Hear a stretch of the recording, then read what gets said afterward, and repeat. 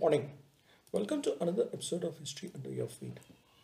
Today we take a look at the life of Madam Bikaji Kama, revolutionary leader and close associate of Veer Savarkar, a truly remarkable lady who designed one of the very early versions of the Indian national flag. Born on September 24th, 1861 into a well-to-do Parsi family in Mumbai, her father Sorabji Patel was one of the city's leading merchants and educationalist philanthropists too. Though the recipient of English education, she had strong nationalist feelings from a young age and was a born rebel, a polyglot who used her flair in different languages to advocate the cause of Indian independence. Married to Rustam Kama, one of the leading lawyers of Mumbai at the age of 24. However, her marriage ended in divorce, with her husband's pro-British leanings clashing with her own nationalist ideology. While he felt that the British did a whole lot of good to India, she, on the other hand, felt they were no more than exploiters who looted their country. Madam Kama plunged into social work to forget her unhappy personal life, and when Mumbai was hit by plague in 1896, she volunteered her services. Unfortunately, she too was affected by the deadly disease and her health broke down. Though saved from the disease, she was considerably weakened and was advised to go abroad to recover and left for London in 1902, which would also be her home for quite a long time before she returned back.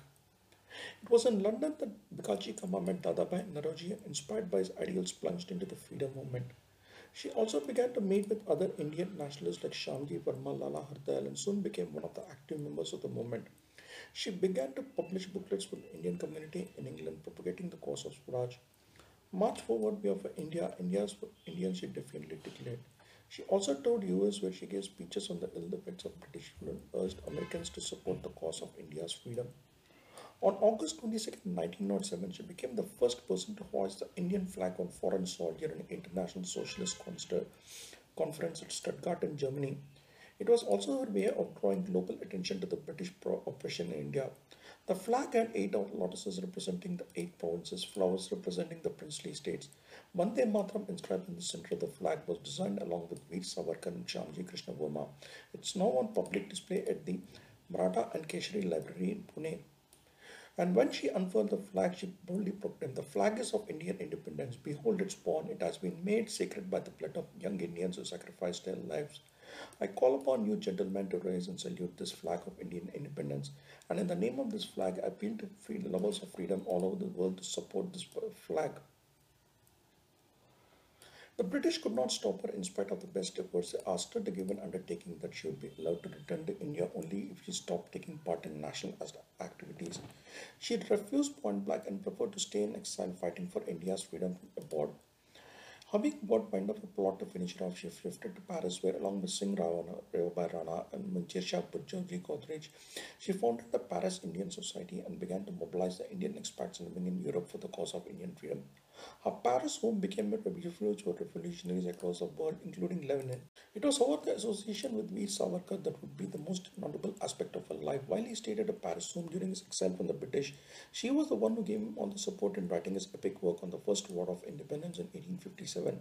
When no English publisher came forward to publish the book, it was Madame Kema who got it printed in Netherlands and got it smuggled to India using Tonwick soap covers. When the British banned Vande Mataram, she started a magazine with the same name. She also started another magazine, Madan's Talwar, in the memory of Madanlal Dhingra, who was hanged by the British. Though banned in India and UK, Bikaji Kanda nonetheless managed to smuggle the works to Indian revolutionaries and leaders over in Europe. When Savarkar was arrested by the British and deported to India, she planned his daring escape at Marseilles. However, a delay in reaching the port meant Savarkar was caught by the police and sent back. There was something she could regret her entire life and never quite forgive herself for this. The British requested the French government to extradite her, whoever refused to do so. The reprisal from the British for her assistance to Savarkar in plotting the escape was swift. They seized all her property in England and she had to live in exile. Lenin invited her to the Soviet Union, but she refused. However, in spite of all the British harassment, Madame Kama never wavered in her stand at all. When World War I broke out, she refused to support them and asked the Indian soldiers, "Would you fight for someone who chained your motherland?"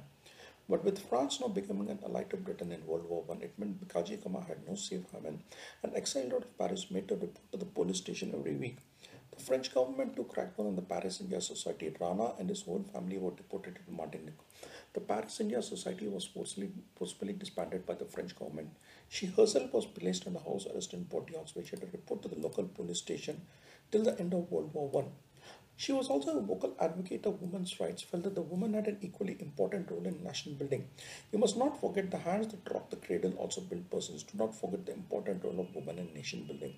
However, Bikaji Kama, women's rights were secondary compared to India's independence. She felt that once freedom was obtained, women's rights would combine themselves and would wait.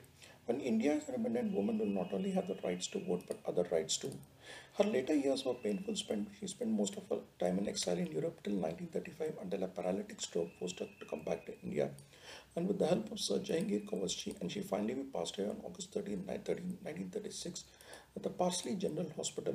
A truly selfless patriot, Madame Bikaji Kama bequeathed most of her personal inheritance to the Awabai Petite Orphanage for Girls and Women. Salute to a truly remarkable lady.